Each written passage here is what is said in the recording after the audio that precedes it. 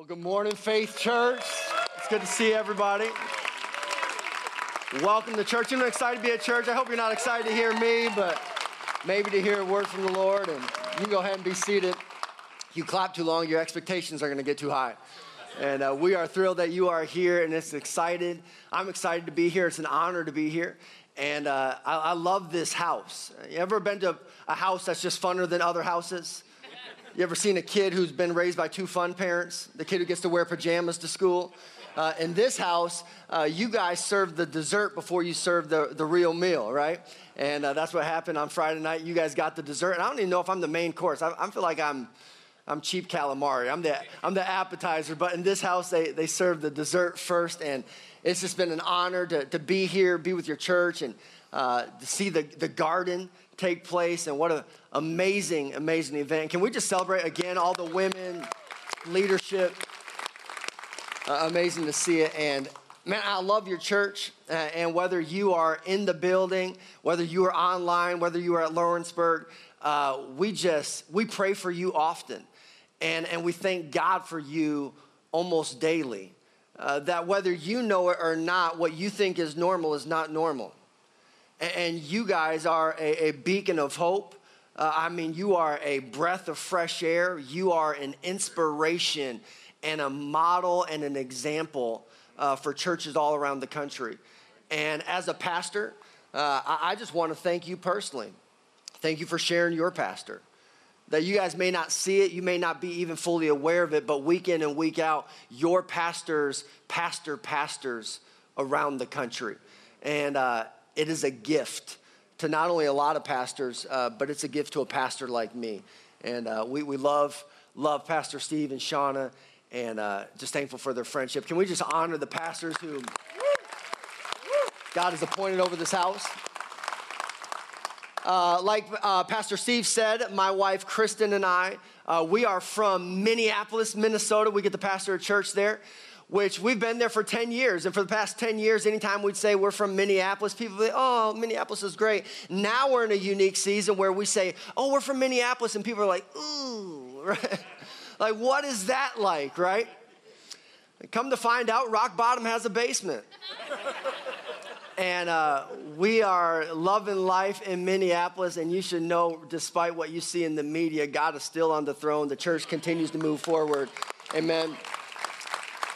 That the gospel may not always be a popular message, but it will forever be a powerful message. Amen. That's right. And in Minneapolis, we have this thing called COVID. Which, being down here in Alabama, it doesn't seem like it's made its way down here quite yet. But up in Minnesota, we have to wear masks everywhere. And I found it fascinating when COVID started playing out in our city. There was a big debate and discussion about wearing masks to church. A lot of Christians were upset about this. I told our congregation, Christians been wearing masks to church from the very beginning. This is just what Christians do, right? Oh, come on, that's funny. If you can't laugh at that, your halo is too tight. You better loosen up that halo. That's just funny. But in all reality, I believe the church ought to be the most honest place on the planet. The church ought to be that place where you can just come as you are, right? You can just come with all your junk in the trunk and all your brokenness and all your flaws, and you can just lay them, come on, at the feet of Jesus. Amen. That is the beauty of a space like this. Amen. And I am just honored to get to share a word with you today. And I've entitled this message, Grow Up. Someone say, grow up. Grow up. Look at your neighbor and say, grow up. Grow up. Which I get the sense I just did someone in Lawrenceburg a favor. They showed up to church frustrated with the person they arrived with. And they've been wanting to say it. Pastor just gave them license. Grow up. And here's the reality. We hear that as a dig. We hear that with a tone. We hear that as some form of disrespect. But in all reality, it's a word of encouragement when you hear it from the filter of Scripture. That when you go through the pages of Scripture, He's prompting us, He's moving us, He's tapping on our heart, and He's whispering within our soul, you were created for more. that I've deposited more in you. I have greater things in store for you. Would you trust me, and would you grow? Would you grow in stature? Would you grow in confidence? Would you grow in your giftedness? Would you grow in self-awareness and this understanding that you are a child of God, that you have been positioned where you're at on purpose, for a purpose, that there are unique things that God seeks to do in and through your life? And would you lean in with some expectation? Would you lean in with some anticipation of God might do it in my life? I mean, God might show up and do the unthinkable. I believe he can. My question is, do you believe he can? Do you believe that the God of the Bible is still living and active and still on the throne and still hyper productive in each and every one of our lives? I am convinced of it. And I find that in my life, over time, no matter what you go through, you just taste the goodness of God. In fact, sometimes I find that it's even in the seasons of pain, the seasons of confusion, that you find that God is most productive. I wonder how many of you're in a season where, yeah, it's coming with some pain, but it's also coming with some clarity. It's also reinforcing some confidence, because in this season, you are experiencing your theology in a way you've never experienced it before. I mean, ultimately, that's what prayer is, right, church? Prayer is asking God to experience our theology. God, I know you heal people. God, I know you can restore this marriage. God, I know that your hand is on my child. God, I know you have a plan for my life. God, I know I can overcome this addiction. God, I know you can heal our city. God, I know you still have a plan for our nation. I believe it, and God, I am asking, and I am leveraging my faith, and I am operating in confidence that you are going to allow me to experience my theology. And I believe some of you, you're either in that season or you're stepping into that season. Some of you, you're a Christian, and you should know, even if you've been a Christian for 30 years, there's more to God. In this journey, all you find is with every season you discover he's bigger, he's brighter, and he's better. And then once you think you have him figured out, then you step into another season, you realize he's bigger, and he's brighter, and he's better. And I pray that someone here today discovers the God that we serve, he's beyond your comprehension. He truly is an outstanding God. And if you're not a Christian, I pray you bump into that reality. I pray you bump into that reality. Now, I got to lay some context theologically. It's going to be a lot of information coming your way, and we're going to try to keep the cookies on the bottom shelf so everybody can reach. But there is a theological misconception in the church world. There's a bad theology, and it's shown its way and shown itself in how we approach faith and how we reproduce our faith. Okay, so your faith, track with me, breaks down into 3 stages: justification, sanctification, and glorification. Someone say, run it back. So justification, sanctification, and glorification. Now, here's the easy way to understand it. Justification is freedom from the penalty of sin. This is when you receive your salvation. This is when you are, receive grace. You are justified, meaning that you are now in Christ, right? In the same way, we are now in this building. When people drive by, they don't see you, they see this building, because we are in this building. Do you get what I'm saying? You are now in Christ. So when God looks at you, he sees Jesus. To be justified means that when God looks at you, he views you just as if I never sinned. Justified. Just as if I never sinned. You are freed from the penalty of sin. And some of you, you're carrying around baggage. You're carrying around shame. You're carrying around all these unhealthy, unproductive thoughts and feelings. You have subscribed to a life of self-deprecation, where you are insulting the product of a great manufacturer. And it's recognizing, no, grace robbed me of my shame. And that's what I love about this church. This church exists not to place shame onto people, but to get shame off of people. And if you have placed your faith in Jesus Christ, you are freed from the penalty of sin. Justification, church, it happens in a moment. It happens in a moment of surrender. God, I give it all to you. And then that triggers the next phase of your life, which is sanctification.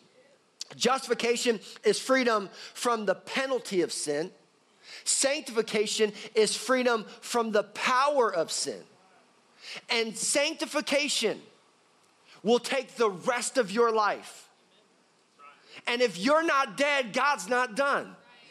God still has more to do in and through your life. And what happens, and here's the misconception, we try to turn churches into spiritual microwaves. But how many of you guys know food is better out of the oven? My mom cooked with a crock pot. Food will be ready in 8 hours. But it's better. And some of you have taken on a pressure within your faith to accelerate your spiritual growth. And it's just recognizing this is a journey that will take the rest of your life. Sanctification is freedom from the power of sin. Ultimately, when you take your last breath and you step into eternity, you step into glorification, which is freedom from the presence of sin, where there is no sickness and there is no disease and there is no wickedness and there is no brokenness, that there is eternity in perfection and in full harmony with our Heavenly Father. I mean, that is outstanding. Glorification, justification, they happen in a moment. Sanctification will take the rest of your life. And my prayer is some of you, well, you think this process is frustrating. And my prayer is that you'll discover that this process is fulfilling.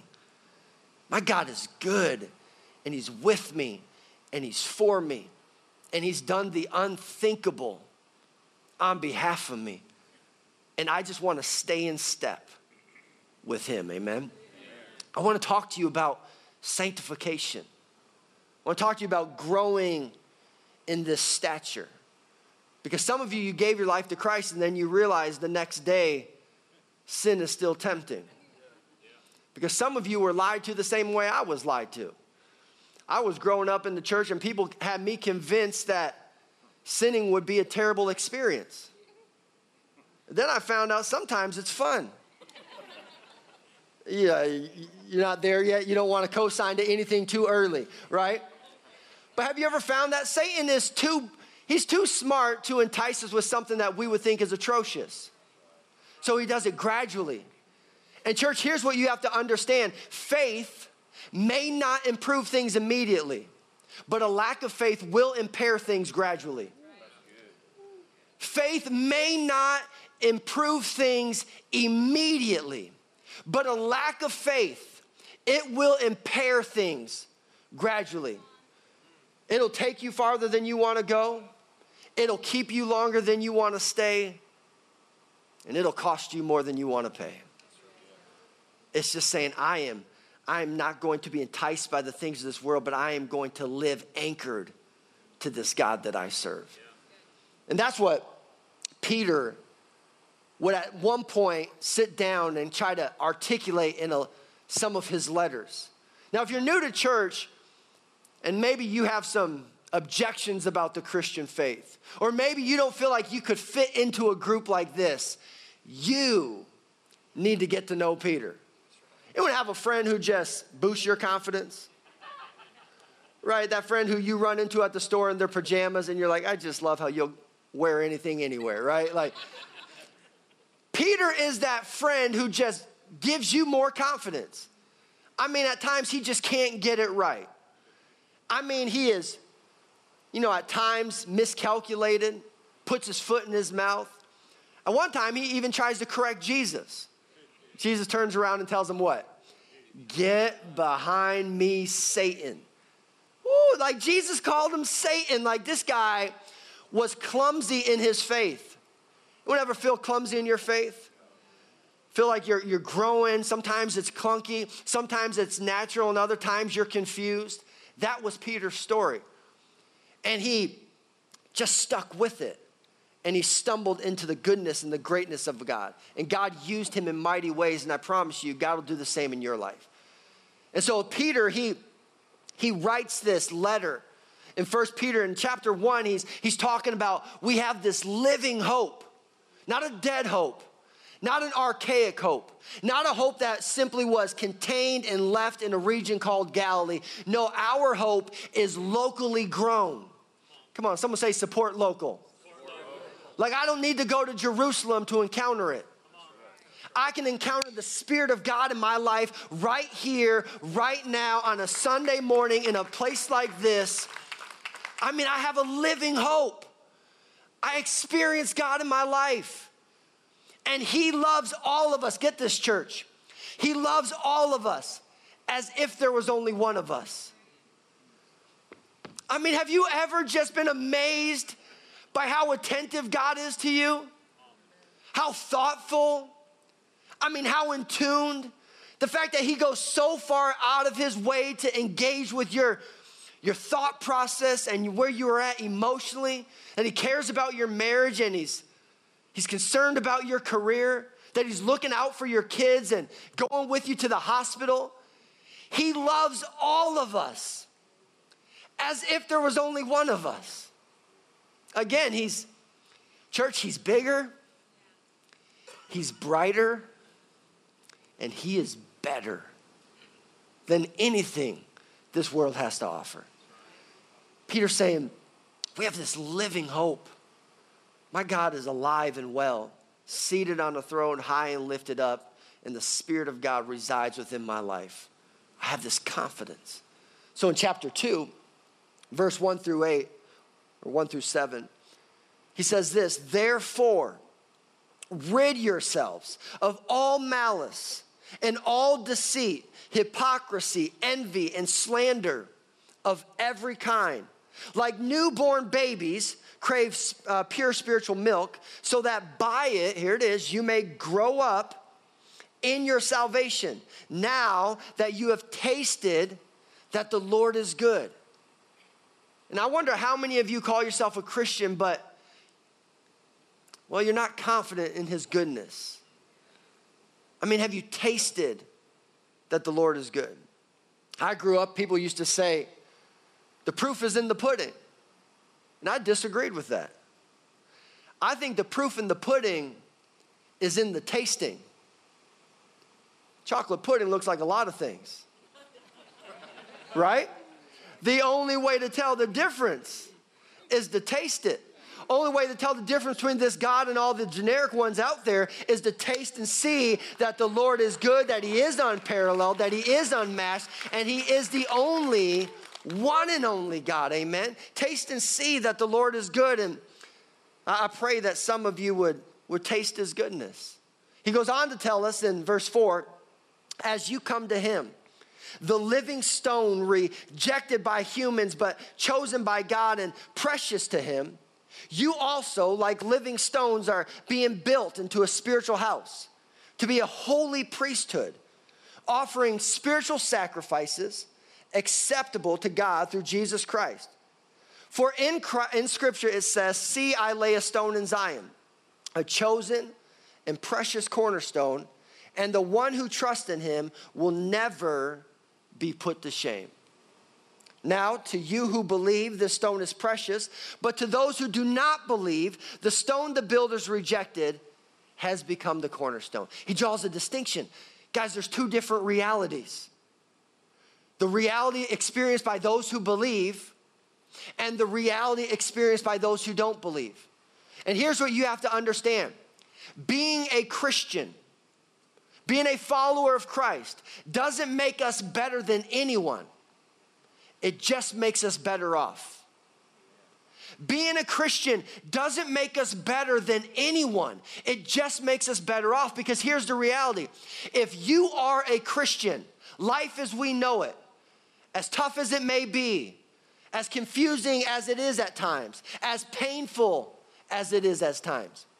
If you are a Christian, life as we know it is as close to hell as you'll ever be. But if you're not a Christian, life is confusing, life is trying, life is painful, but this is as close to heaven as you'll ever be. I mean, this is why we anchor our hope, our identity, our eternal security. It is that I have forgiveness of my sins. I have peace within my heart. I have a purpose for living. I have a home in heaven. I'm not better than anyone. I'm just better off because of the goodness of my God. Amen. That's what I want someone to bump into. And I love it because Peter runs the gamut with all these metaphors. You ever been fascinated by the metaphors in Scripture? I feel like it's God's agenda to stir the imagination of his children. And what he's doing is he's trying to get us to think broader, think wider, think bigger. That as Christians, we ought to live with a wild imagination as to what God can do, amen? And so sometimes when you change the metaphor, it changes the imagination. It makes you think of it differently. Peter starts out and he says, when you come to Christ, you're like a newborn baby. And in Scripture, there's a distinction. At times, we are called to focus on childish behaviors, and at other times, we're called to focus on childlike behaviors. Massive difference between being childish and childlike. In Scripture, when it talks about being childish, it's talking about being immature.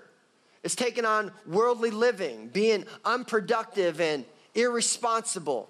That is childish. But when it talks about being childlike, it's saying, hey, I live with my eyes wide open. I live with a boldness and an excitement. I believe that I'm just getting started.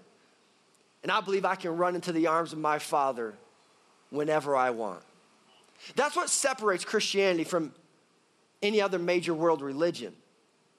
This is what separates the gospel from religion, which is what some of you are subscribing to.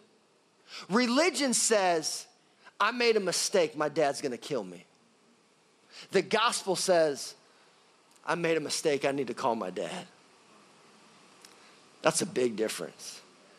Put off childish ways, but don't lose your childlike wonder. I know I can run to this God, this Father of mine, whenever I'm in need. And he says, at first you're like a newborn baby. And sometimes in the church world, it's a tragedy because we despise the infancy in our faith.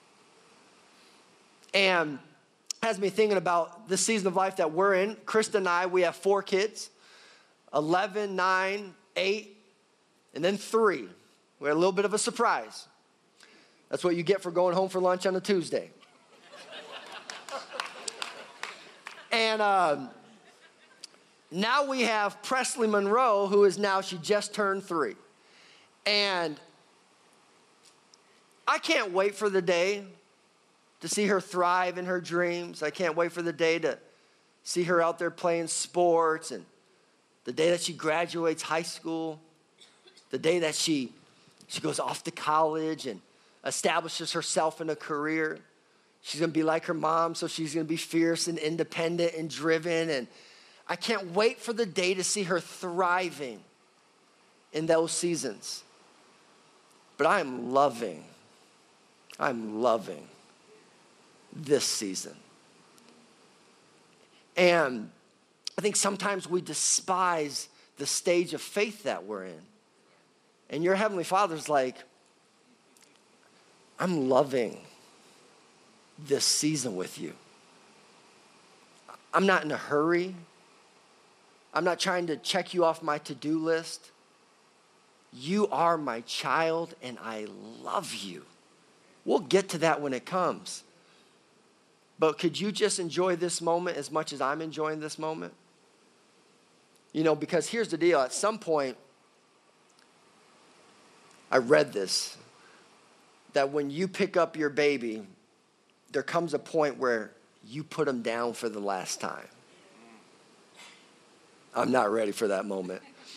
I feel like we're going to go out in the hallway and see someone carrying around their 27-year-old. Like, this is my baby, right? I don't want to let them down. But it's recognizing that God is more concerned with the strength of your growth than he is with the speed of your growth. And as Christians, we need to align ourselves with the heart of God. Otherwise, what we do is we put on premature pressure onto people in their faith. This ain't a spiritual microwave. I mean, churches specialize in infancy, birth, to death and life, right? I mean, we span the spectrum. We cover it all. We're not in a hurry to check people off. God is more concerned with the strength of your growth than he is with the speed of your growth. Scripture says his grace is sufficient. It doesn't say his grace is efficient. Right? He's not efficient at all. He'll take the rest of your life to gradually get it right. And so Peter wants us to know that, hey, over time, you grow in your stature. And then he starts to shift the metaphors. I'm going to hit you with them quickly. But he first starts out and he says, before you know it, you grow into this spiritual house. Before you know it, you're able to inhabit the presence of God in your life. Before you know it, you're able to facilitate the Spirit of God working in you and through you. And before you know it, you're able to discern God's will in your life. You give your life to Christ, and at first it's clunky and it's confusing, and then you start to gain some understanding. Before you know it, you're disciplined in God's ways. You're disciplined in God's word. You discovered God's ways, and you're able to discern God's will. I mean, it's really not as complicated as us Christians try to make it. I think we try to overcomplicate things as a way of justifying our disobedience. Too much, too soon?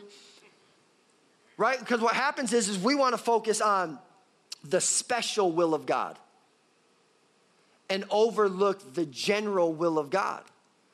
When you discipline yourself in God's word, you'll discover his ways. And as you begin to live in his ways, it becomes fairly easy to discern his will. I don't know what college God wants you to go to, but I do know he wants you to forgive your mom. I don't know if you should start the business, but I do know that you should love your neighbor. I don't know if you should ask her to marry you. She might be crazy.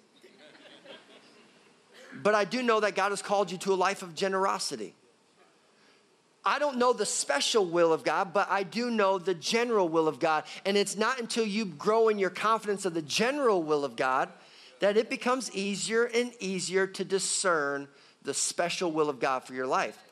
So you become the spiritual house, and you can discern the will of God. God's not trying to confuse you. He's not trying to confuse you. And then he says you become a royal priesthood. He like flips it on us. You go from a house to a priesthood. And this would have dropped the original audience on their ear. Like, wait a second. We were used to showing up in tabernacles where only the priest did the work of God. So all throughout the Old Testament, people would show up, and church in many ways was a spectator sport. I'm here to spectate, not to participate. Peter's like, no. Jesus Christ on the cross, resurrection from the grave, the Spirit of God on Pentecost, it changed the game. Now we don't show up to spectate. We get to participate. And now every single one of us are royal in our priesthood. That there's a priestly mantle on your life. And so the first stage, you discern the will of God. Before you know it, you start to do the work of God. You just start to do his work. You start to participate with him. You get to be a part of the story. And anyone amazed that God invites us to be a part of his story? It is outstanding. And it's growing in our competency. You know, Abraham Maslow has this competency grid.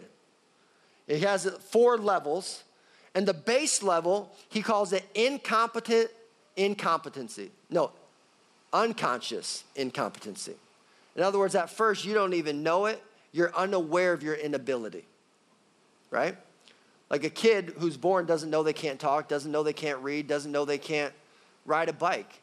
They're unconscious of their inability.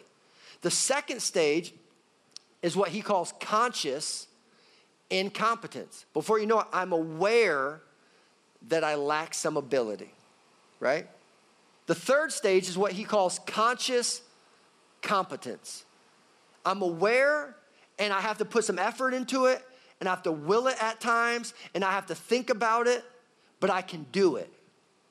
But he says over time you arrive at a place that he refers to as unconscious competence. I don't even have to think about it. I don't have to force it. I don't have to plan it. It's in my nature. I just do the work of God, amen? But then he ends with this. And he says, and then you become a living sacrifice. Before you know it, it's like, I'll surrender it all. I will give it all to this God. I'll give it all. My only challenge with that is I think Peter has bad grammar. I think sometimes in the church world we misuse words. I think when Peter says sacrifice, I agree with him. Sacrifice is giving up something you love for something you love more.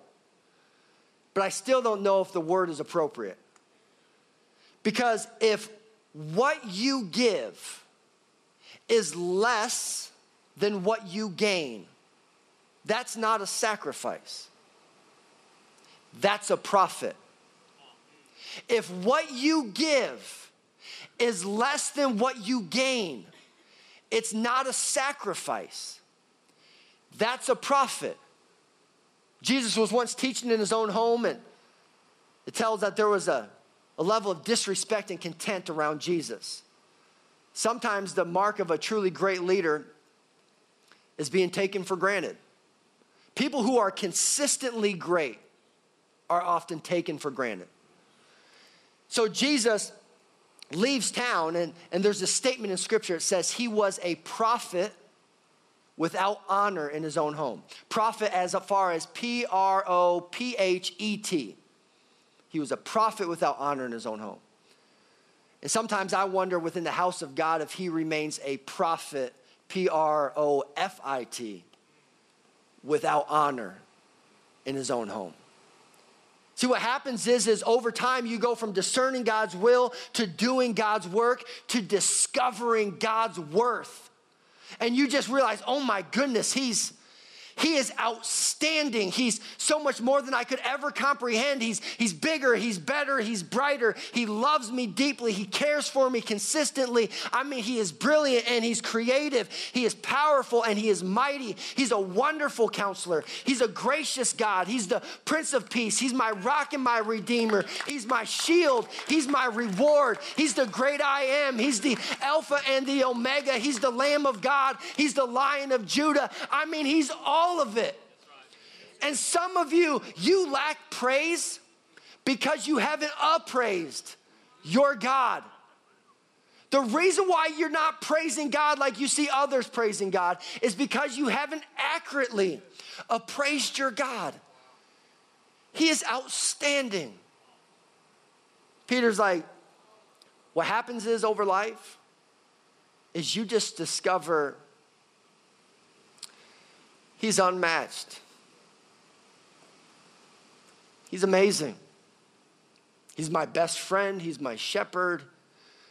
He's all of it. This God there is no God like our God. And I will give my life to this God. Church, true spiritual maturity isn't being able to discern God's will. It's not being able to do God's work. It's being able to discover God's worth. So I end with this. Jesus once spelling out a parable. He said, the kingdom of God is like a man who was making his way through a field and he found a treasure. And he went and sold everything he had, and he bought the field. In Jesus' day and age, there was this public policy. Sounds a lot like something we had on the playground in kindergarten. And the policy was finders, keepers, losers, weepers. You ever grew up with that policy? That was actually the standard of the day. So people would have heard this story and they're like, wait a second, Jesus, like he doesn't have to buy the field. If he found the treasure's his. And Jesus is like, exactly. This man sells everything he has and he buys the field. Ultimately, what Jesus is stirring our mind for is this guy realizes there's no way I can afford this treasure, but I can afford to treasure it. I can't afford this treasure. And this is just an empty field. But the treasure that I found here is so amazing, it makes me love the field. And that's why this church is filled with some of the most generous people you will ever meet. Because it's in a space like this that they discovered a treasure they can't afford, and they've just committed to now treasuring it. Some of you, God healed your marriage here. Many of you, you gave your life to Christ right here. Some of you were healed of cancer here. Overcame addiction here. Met a spouse here. Seen a family restored here. Discovered your purpose here. And you start to realize, wow, the treasure that I have in Jesus. I can't afford this treasure, but I can afford to treasure it. So I'm going to give generously. I'm going to serve faithfully. I'm going to attend regularly. And I am going to pray fervently because I can afford to treasure what I've discovered here. Amen. That's my prayer for you. Will you stand to your feet and let me pray with you? Again, whether you're in the room, online, or at Lawrenceburg, this God of ours is remarkable. I pray you taste and see of his goodness. Amen. Let me pray with you. Dear Heavenly Father, God, we thank you for you truly are outstanding. More than we deserve, more than we could ever earn, yet you are fully available. And you lean into every aspect of our life. Thank you for walking with us gradually. Thank you for helping us overcome the trials of this life and to thrive in this faith. Thank you for your grace that is sufficient. Thank you for your Son on a cross. Thank you for being bigger, better, and brighter than anything we could ever comprehend. In Jesus' name we pray. Amen.